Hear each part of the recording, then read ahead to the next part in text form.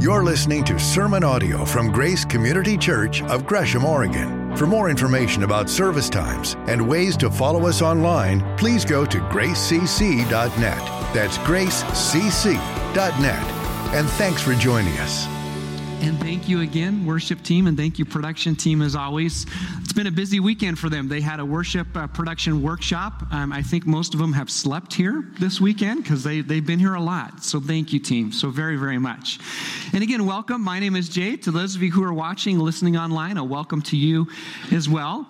And this morning, we continue on in our series in the study of the book of Nehemiah. And I love this book. And it has met me in some many defining moments in my life. And where we're going to go this morning reminded me of something that happened with Jamie, my wife, and I earlier this year. I guess it was last year now. But last fall, we had the opportunity to go to Maui for a week, which was epic. I love it there. If I could pick you up and our church and our collective lives and move to Maui, I'd think about it. I would think about that. Some of you are saying, go for it. Let's do it. Let's go. But that being said, we stayed over the weekend, and so we had the opportunity to go to church, and we went to a place where we've gone to church in previous years. Where we were staying was on western Maui, just above where the fires happened with Lahaina Town and what have you. And this church that we've gone to meets on the grounds of the Ritz-Carlton, right? Suffering for Jesus there on the grounds of the Ritz-Carlton. You know, and everyone's in shorts and Hawaiian shirts, short-sleeve shirts. It's pretty fun. But it's a video campus. It's a video campus of Harvest Church, which is based out of California, and it's called Kumulani Chapel. And so, you know, you worship live in person, you know, like those of us in the room are doing here. And then the pastor, usually Greg Laurie, the founding pastor, lead pastor, then preaches. And so as we're sitting in the service, just getting ready for things to start, they have this formal time where they're greeting one another, and they ask people who are guests to identify themselves, and what they'll do is come up and put this wooden beads around your neck just to welcome you to the church. And I looked across, and I did a double take as I saw someone doing this, greeting people, seating people, handing out these beaded leis, and I said, Jamie, that's Greg Laurie. And she said, really? And I said, yeah, it is. And the significance of that is the church that he pastors is a church of over 15,000 people. They have 3 campuses, and usually he's live at one of their California campuses. And I mean, he walks by us and stuff, and you know, I said, I'm a guest. You know, no, I didn't do that. Thought about it, to be honest with you, but didn't do that. But I was just so appreciative and struck by this tremendous leader's humility. He's out there seating people, you know, greeting people, talking with people. There's nothing that identifies him as, hey, I'm Greg Laurie. And then he gets up to preach and says, hi, I'm Greg. And then we're off to the races as he opens the Word of God and preaches. And I thought, you know, someday when I grow up, I want to be like that. But it reminded me of Nehemiah and the example of this amazing man of God as well. I mean, here's this man who basically gets promoted, right? If we follow the arc of the story of Nehemiah, even prior to the promotion, he gets this vision really from God to go and rebuild the walls of Jerusalem. If you'll remember that time with the king where he's the cupbearer to the king, so he's always in the king's presence, and the king recognizes he's down and depressed and struggling, asks him why. He talks about the destruction of Jerusalem, and the king says, what do you want? Remember how all this goes? And so he says, I'd like to go back and rebuild the city, basically rebuild the walls, and the king blesses him. And in that moment, he promotes him to governor, sends him back with all this authority and responsibility and power and really privilege. And how Nehemiah handles that is so instructive and so significant for you and me.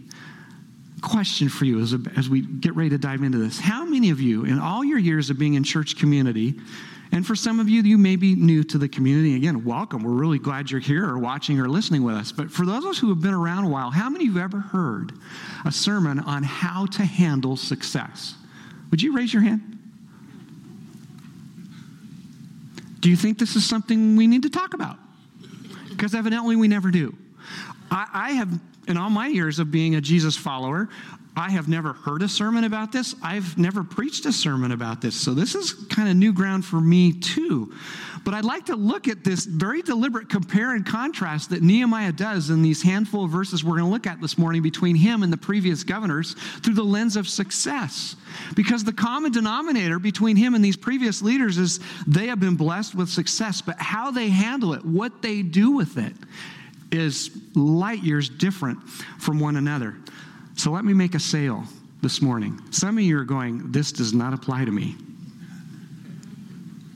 Yet I would submit to you it absolutely does. Who does not want, and we'll park with the definition of success is, and over here for a minute, but who does not want to be successful in their life? Who does not want to be a successful employee or a successful boss or a successful parent or a successful husband or wife or a successful friend or a successful you fill in the blank? I mean, again, parking the definition of success, isn't that something we would all like to experience? And the answer is yes, of course it is. And some of you were there. Some of you, like Nehemiah, are in positions of authority and leadership. You're a boss, you're a supervisor, you own a business, you're a teacher, you're a parent. You're in some place where you have responsibility and influence. So this is very much in your wheelhouse as well. But really the reality is all of us are in places of influence. There is someone watching our life. And so how we handle the blessings of God, the success that he gives us really does matter. And so some of you might be wondering, what is that thing on my wrist? I've already got a couple questions here this morning. It looks like a bicycle light off the back of a bicycle, right? But I'm in this health study through Kaiser that I'm going to be wearing this for the next couple weeks, and it basically tracks my movement and tracks some other things. And proverbially, we're going to take one of these monitors and we're going to tie it onto your heart and mind this morning, and we're going to see what's there. See what's behind our motives and our values as we look to and learn from this incredible example of Nehemiah. Because even if you're in a place where you don't feel real successful this morning, you're in crisis, which I know some of you are. You're struggling, you're hurting. As we look at this through the lens of really what we've been looking at some of this amazing book through, as you're trying to rebuild your life, as you're trying to renew your hope, at some point, hopefully, you're going to begin to get momentum. So how are you going to handle it when that happens? I honestly think there's something here for every single one of us. So we're going to open to Nehemiah chapter 5. We're actually going to start with verse 14 and go through 19. We're going to pick up right where we left off last week. And as I read this to you, I want you to watch for what is one of the greatest threats to Nehemiah's success, because it's one of the greatest threats to yours and mine. And it will reveal itself as we read this passage together. So here we go. I'll read this to you. Nehemiah chapter 5, verse 14. Moreover, from the 20th year of King Artaxerxes, when I was appointed to be their governor in the land of Judah, until his 32nd year, 12 years, neither I nor my brothers ate the food allotted to the governor. But the earlier governors, those preceding me, placed a heavy burden on the people and took 40 shekels of silver from them in addition to food and wine. Their assistants also lorded it over the people. But out of reverence for God, I did not act like that.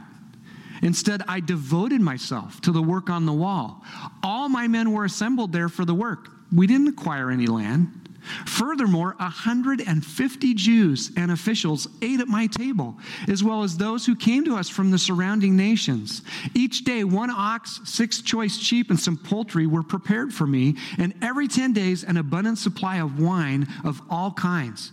And in spite of all this, I never demanded the food allotted to the governor, because the demands were heavy on these people. Remember me with favor, my God, for all I have done for these people. So, counterintuitively, what is one of the greatest threats to your success and mine? Success. How you and I will handle it. What we will do with it. One of the greatest threats to success are the temptations to misuse and abuse it.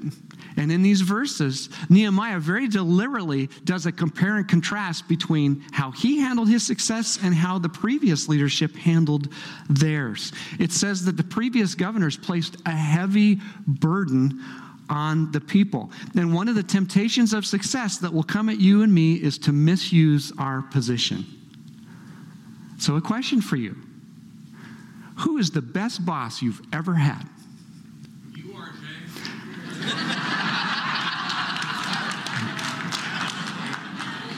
You know what? Nehemiah's not the only one who got promoted. You're promoted, good man. I don't know to what, but you're all promoted. Thank you. Why are you laughing that I'm a good boss? That's a little troubling. Okay, this one might be a little easier. Who's the worst boss you ever had?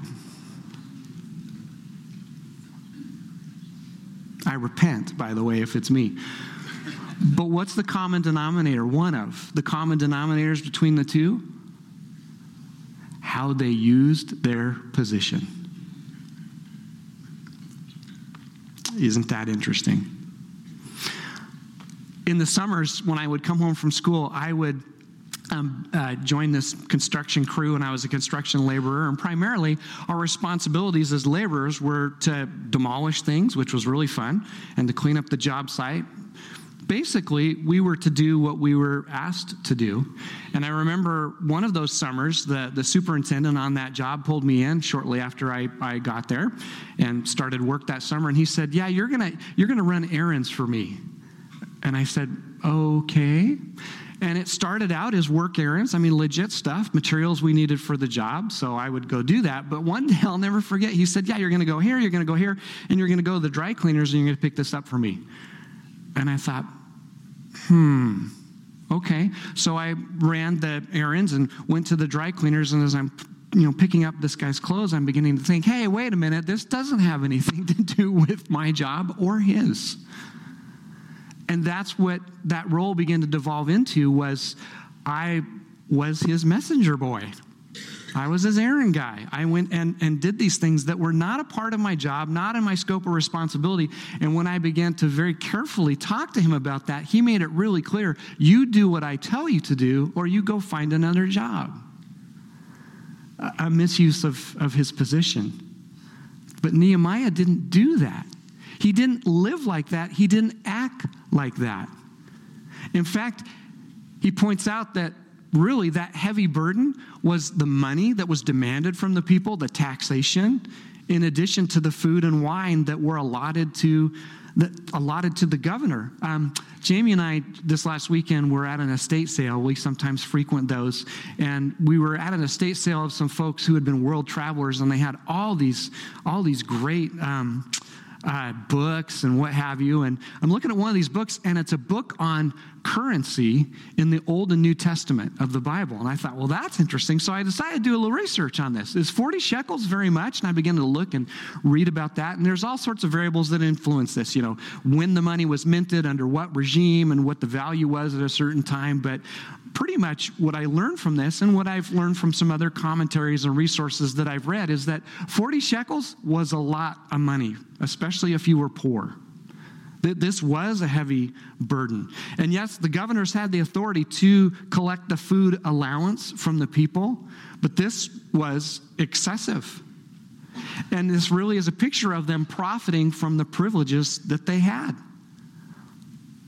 Do you do that? Do you unnecessarily profit from the privileges that you have with whatever role you're in? Was it wise for Nehemiah when his own people are literally starving, as we learned from the passage last week? And by the way, if you haven't had a chance to listen to Matt's sermon, you got to go back and listen to it. It was phenomenal, and it was so powerful, and that passage is so meaningful. And one of the things that was going on was the people were extorting one another and bribing and taking advantage of one another, and what ran through the middle of that was good old-fashioned greed. And so people are starving because they can't eat, so they're mortgaging their land, selling their kids into slavery, or even themselves to pay their debts, just just so they can eat? Would it have been wise for Nehemiah as a leader in those kind of conditions to be asking for the food allowance like the previous governors? He could have, but he chose not to. He wasn't going to profit from the privileges that he rightfully had. And I think that's really, really powerful. But look at this. The earlier governors not only did that, the previous leadership and their assistants lorded it over the people. Now, here's a question for you. For those of you who know your Bibles, Old Testament to New, is it ever a positive description of leadership to lord it over those you lead? And the answer?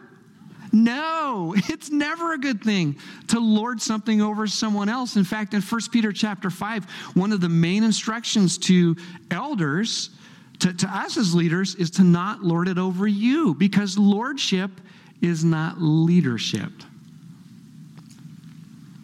And so they were abusing their power. You ever had that happen to you? Ever been on the receiving end of a boss or a supervisor or someone who you work for or someone in authority over you of any kind who has misused that power at your expense? I bet you have. I have. You've heard one of the stories. As a leader, as someone who is in a position of influence, do you abuse your power? Do I? You know, another vivid example of this for Jamie and I was we've recently discovered Monk. Anybody ever watched Monk? Old show, super old, but so funny. I mean, it's just a great show. And if you don't know the backstory, Monk is this, he's really a consultant. He used to be an officer. He used to be a detective.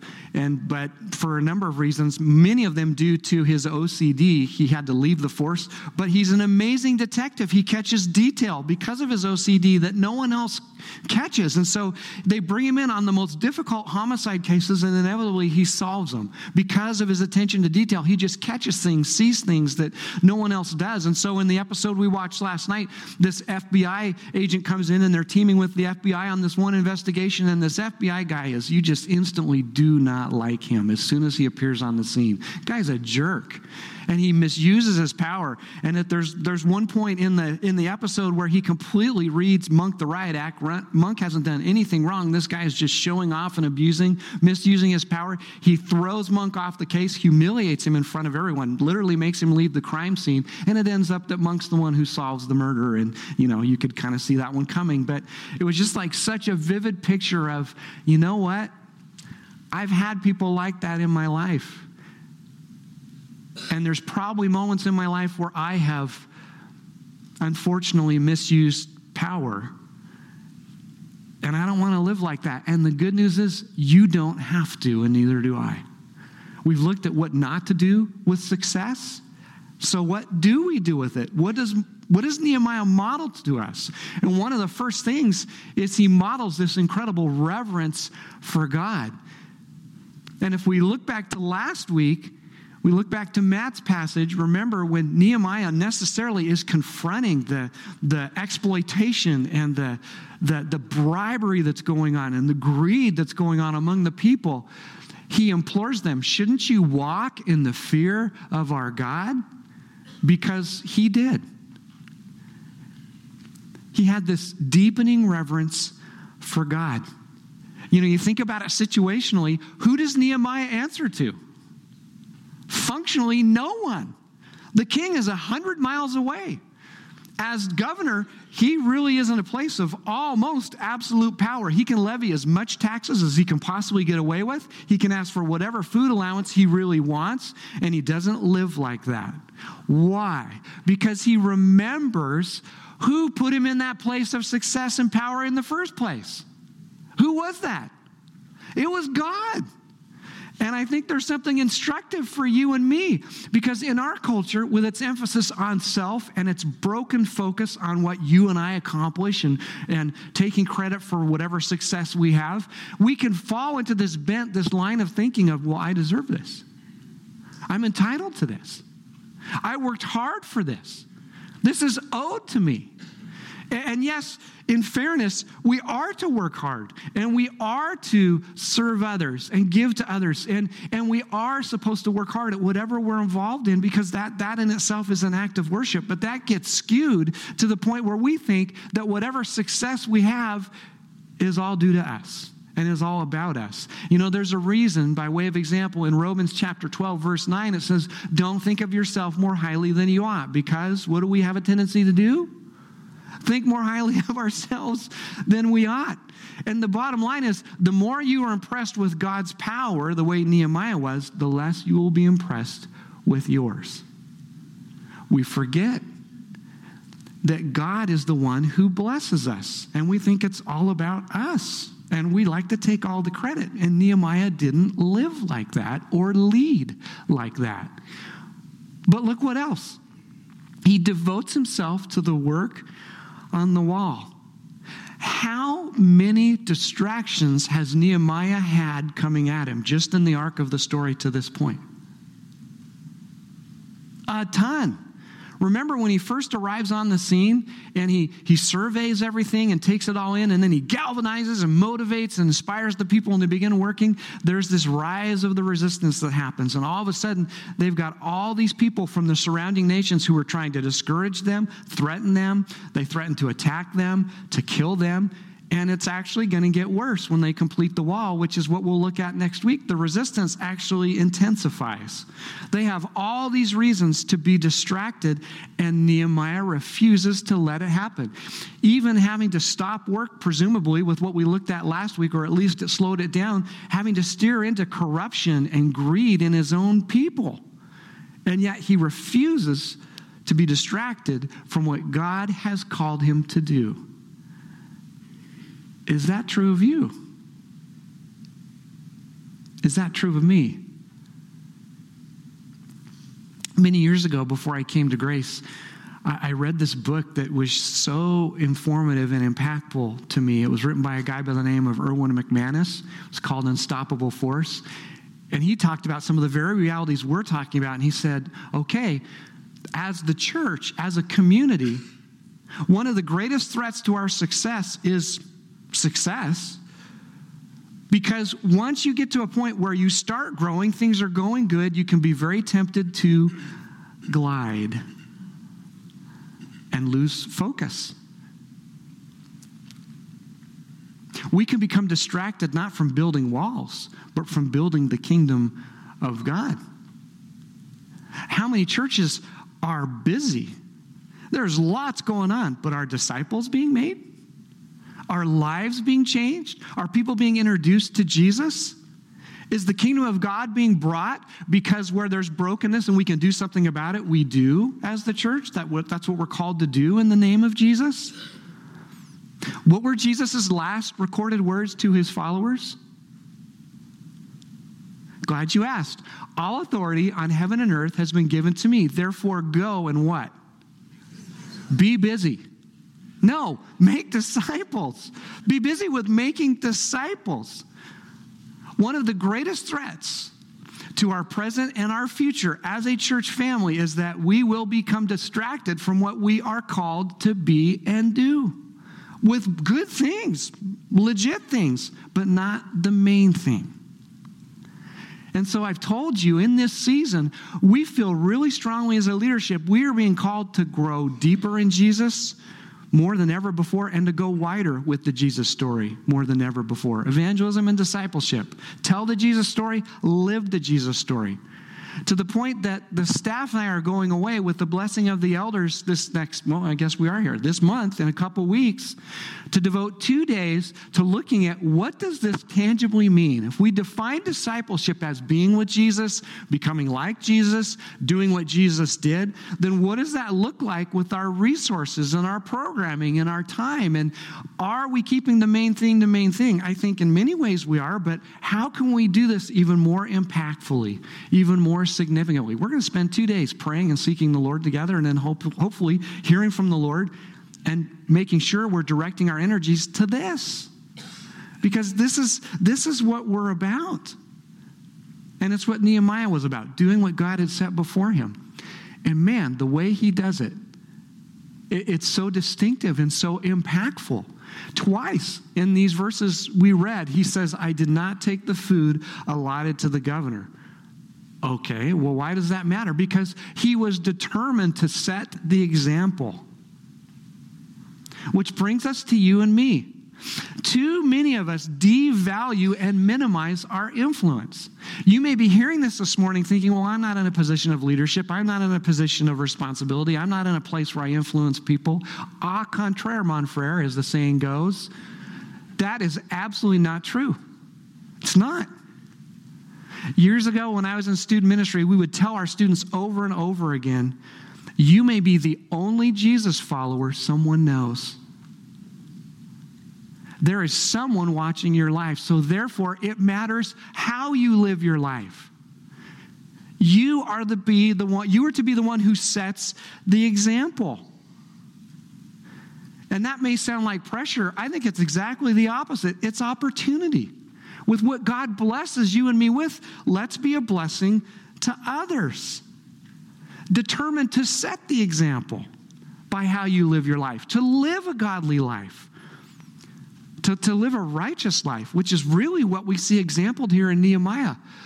Look at this. This specificity matters. When he talks about not taking the food allowance, but being the one who gives the food and distributes the food. Look at all the people he feeds, 150 Jews. And there was this expectation that anyone who came from surrounding nations, especially folks in leadership or places of responsibility, you as the governor were to entertain them, to provide for them. So we don't really know how many people this is, but this is what we do know, is this is the food that was prepared. 1 ox, 6 choice sheep, some poultry, 10 days, every 10 days, an abundant supply of wine, cheesecake. Okay, that's not in there. But that's a lot of food. In fact, in one of my study notes, it says that was food for approximately 400 to 600 people when you factor in all that represents. That's a lot of food. And whose pocket is that coming out of? Nehemiah's. Now, in fairness, he had to have incredible means to do that. I mean, he obviously had access to some wealth. That's why he was able to not functionally take the food allowance. But don't get stuck on that. He blessed because he had been blessed. And see, what you and I are tempted to do, because our broken culture encourages us to, is to look at our lives through this scarcity mentality of what don't I have? What's going wrong? I could never do that. Okay, well, what do you have? How has God blessed you? And how can you use that to be a blessing to others? Because so often the blessing stops with us. We get blessed and we go, oh, well, that's the way it should be. Okay, yes, God wants to bless your life and mine, but he blesses us to be a blessing to others. It's not just all about me. And it's not just all about you. So you and I look at our lives through what has God given us. We look at our lives as a church family. What has God given us so that we can in turn bless other people? This is about developing a deep love for people. I mean, let's think about this critically for a minute. Yes, there were officials and dignitaries who ate at his table, but the majority of the people there were just ordinary people like you and me. What did Nehemiah owe them? Did they deserve to eat at his table? Presumably not. I mean, you think about these people, they have problems. Most of them, no, all of them. Matt helped us do an honest self-assessment last week. Matt's got problems. Amen. I got problems. Amen. And so do you. And so you look at these people who are bickering and fighting and taking advantage of one another and exploiting one another and bribing one another and selling their children into slavery because they can't pay their debts, and they're doing this to each other. Is that who you want at your table? Yet no. And yet Nehemiah loved them. Many of them did eat at his table, which is so compelling to me because this is such a beautiful picture of what biblical justice, biblical righteousness really is all about. It's disadvantaging yourself for the sake of who the culture would say is the worthless person. It is the giving up of your ease and your comfort in order to bless someone else. Someone who will not benefit you. Someone who you may never get credit for. Someone who everyone else overlooks, but not you and not me. Because that's what we're called to be as a community, is to be willing to disadvantage ourselves for the sake of who our culture would say, that's not someone you should be doing anything for. You shouldn't be blessing that person. You're going to get nothing out of that. You don't owe them anything. They're not your concern. They're not your responsibility. Yes, they are. Because as we bring the kingdom, if we're living the way Jesus lived, if we're doing what Jesus did, we will look around, and where we see brokenness and the opportunity to do something about it, we will. To people who don't deserve it. To people who will never thank us.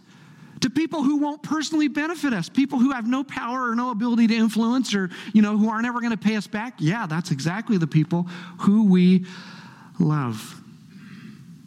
I wish I could do that. Don't you? Don't you wish you could live like that? Don't you wish you could live like this? And you know where I'm going with this. You can.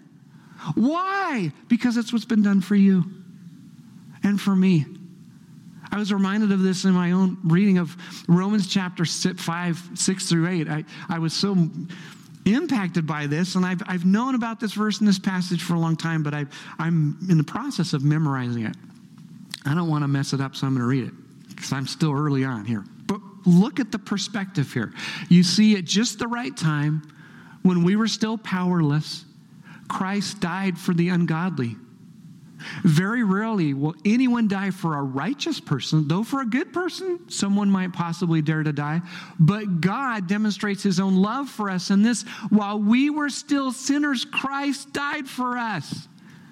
And we read that sometimes, go, oh yeah, that's great. No, it's more than just, that's great. That is life-changing.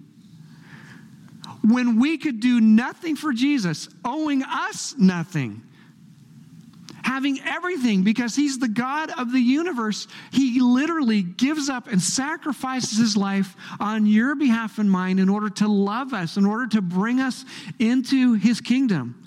You and I could never repay that, and we certainly didn't earn it. And what this reminds us is God sees us on our worst day and still loves us. So where we're going with this is, do you know why you and I can live this way? We can develop a deeper love for people than we have. We can disadvantage ourselves for the sake of someone who will never be able to pay us back, who probably doesn't deserve it, and who will probably never thank us. Do you know how we can love and live like that? Because we've been loved like that. Do you believe that? I hope you do.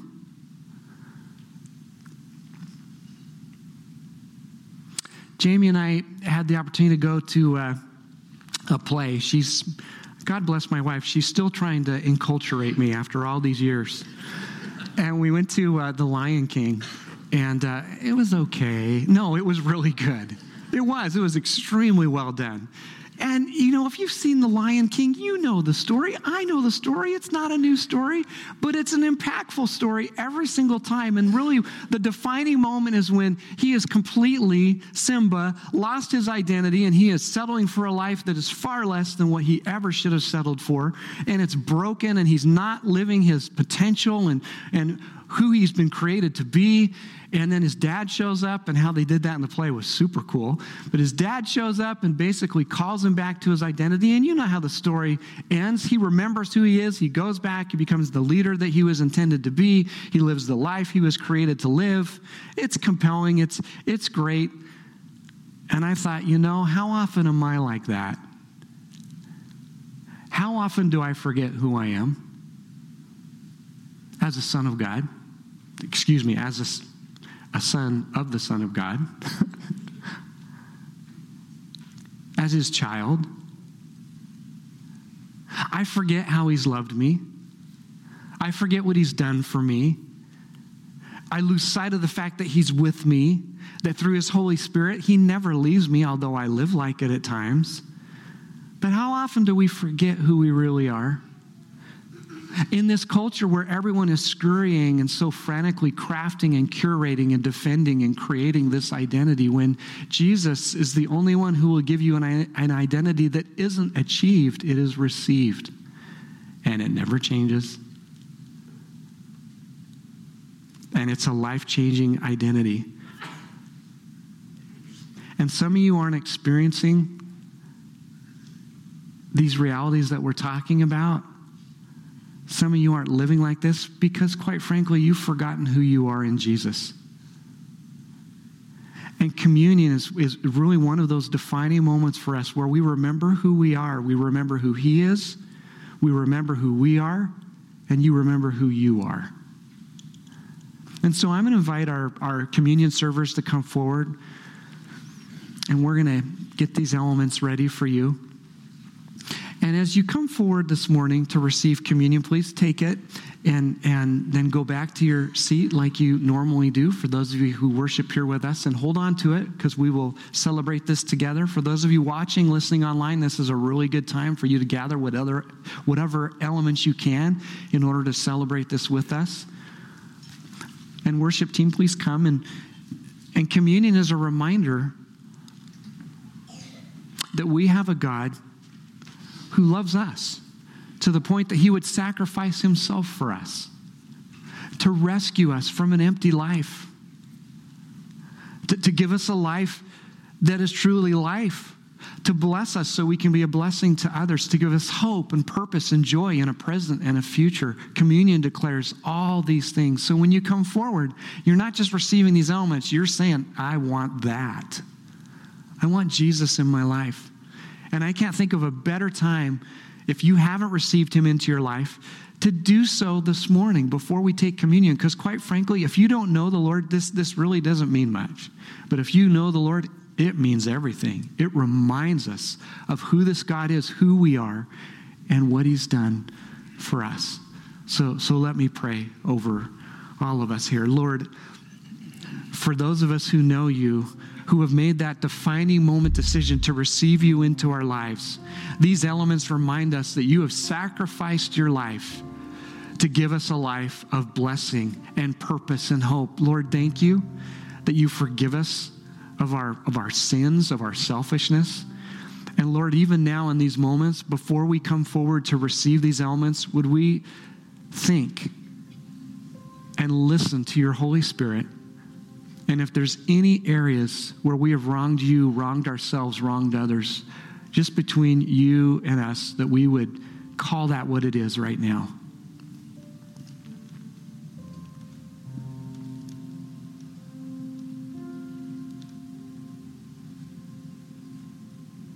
And Lord, thank You that we're not defined by those choices or even those consequences.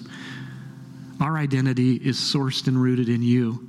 And so as we come forward to receive these elements, we are saying, we want You, Jesus. We want to trust You and obey You and follow You. We want to turn from those things that are broken, that are selfish, and turn to You as the author and perfecter of our faith. And Lord, for anyone here who's watching or listening who has not made that defining moment decision to receive You into their lives, would they do so this morning? Would they just say between you and them, Jesus, I receive You into my life. I choose to believe You. And I thank You that You will never leave me and that You will always be with me. So, Lord, would You continue to do Your work in each one of our hearts and lives? Would You help us to settle for nothing less than loving You and loving one another and living on Your terms and not ours? And we ask all this in Jesus' name. Amen. So come forward and receive these elements. What we are about to celebrate and remember together has been practiced by Jesus followers for literally thousands of years. And communion really has its roots in that Last Supper that Jesus had the night before His death, burial, and resurrection. It says, while they were eating, Jesus took bread, and when He had given thanks, He broke it and gave it to His disciples, saying, take and eat. This is my body. Let's remember His body together.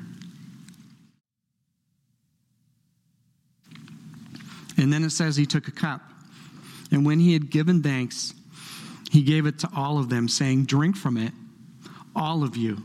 This is the blood of the covenant, which is poured out for many for the forgiveness of sins." Let's remember this together too.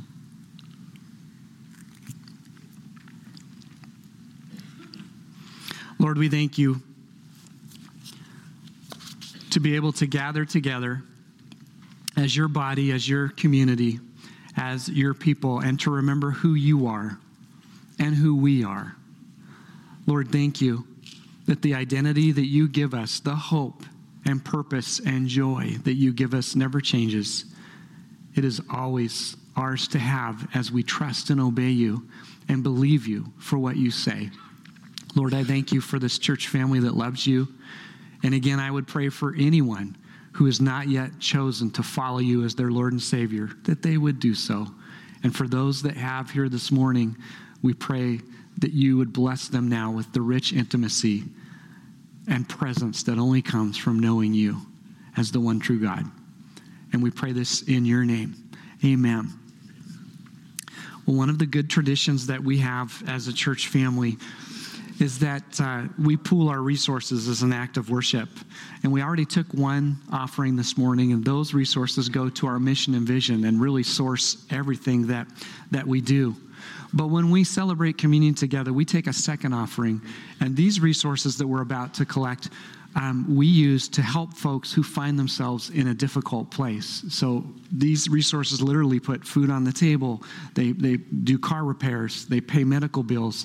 They keep the lights on literally for people. They turn the water back on for people who have found themselves in that place. So thank you for your generosity as a church family. Our ushers are going to come forward and receive this offering, and we're going to continue to worship together. Believe that because we're about to go live it. Because we are fighting a battle that he has won. And we know how the story ends, but it's still a battle. And sometimes it's really hard. And so as I was thinking about, what do I send us out the door with this morning? I was reminded of the passage that we read this morning. You see, before most of you get here and before we start the services, we meet as a worship and production team, and we spend time praying for you. We've already prayed for you this morning, and we pray for our time. And I try to bring a word from the Lord, from His word, rather, that just kind of points us with where we're headed this morning. So I'd like to leave you with that same passage. I think it's just so necessary. So for those of you who are familiar with the book of Hebrews, in Hebrews chapter 11, it's kind of like the hall of fame of faith. And it lists all these men and women of faith who have gone before us and who have loved the Lord and followed the Lord and been faithful to the Lord and fought the battle, even when it's hard. And so with this inspiring list of names, the writer of Hebrews now is going to make it feel like we're in this stadium when we're running a race. And all these people are in the stands who have gone before us. All these godly men and women. And I like to think of Nehemiah being one of those who are cheering us on. So capture this image as we prepare to go from here in the reality that we go with our God as well. It says this, "Therefore, since we are surrounded by such a great cloud of witnesses, let us throw off everything that hinders and the sin that so easily entangles, and let us run with perseverance the race marked out for us, fixing our eyes on Jesus, the pioneer and perfecter of our faith, who for the joy set before him endured the cross, scorning its shame, and sat down at the right hand of the throne of God." So Lord, as we go from here, would we tell the Jesus story? Would we live the Jesus story? Would we love people the way you have first loved us? And would we be willing to disadvantage ourselves to serve and love and give to someone who probably doesn't deserve it, won't thank us for it, and that we won't get credit for? But you will see that. And you count that as success. And that is the life that you call us to. So help us remember who we are, remember who you are, remember who we are as we go from here, because you are the light of the world. So would we run the race? And we ask this in your name. Amen. So go run the race and live for him. Thank you for joining us for sermon audio from Grace Community Church here in Gresham, Oregon. For more information about service times and ways to follow us online, please go to gracecc.net. That's gracecc.net.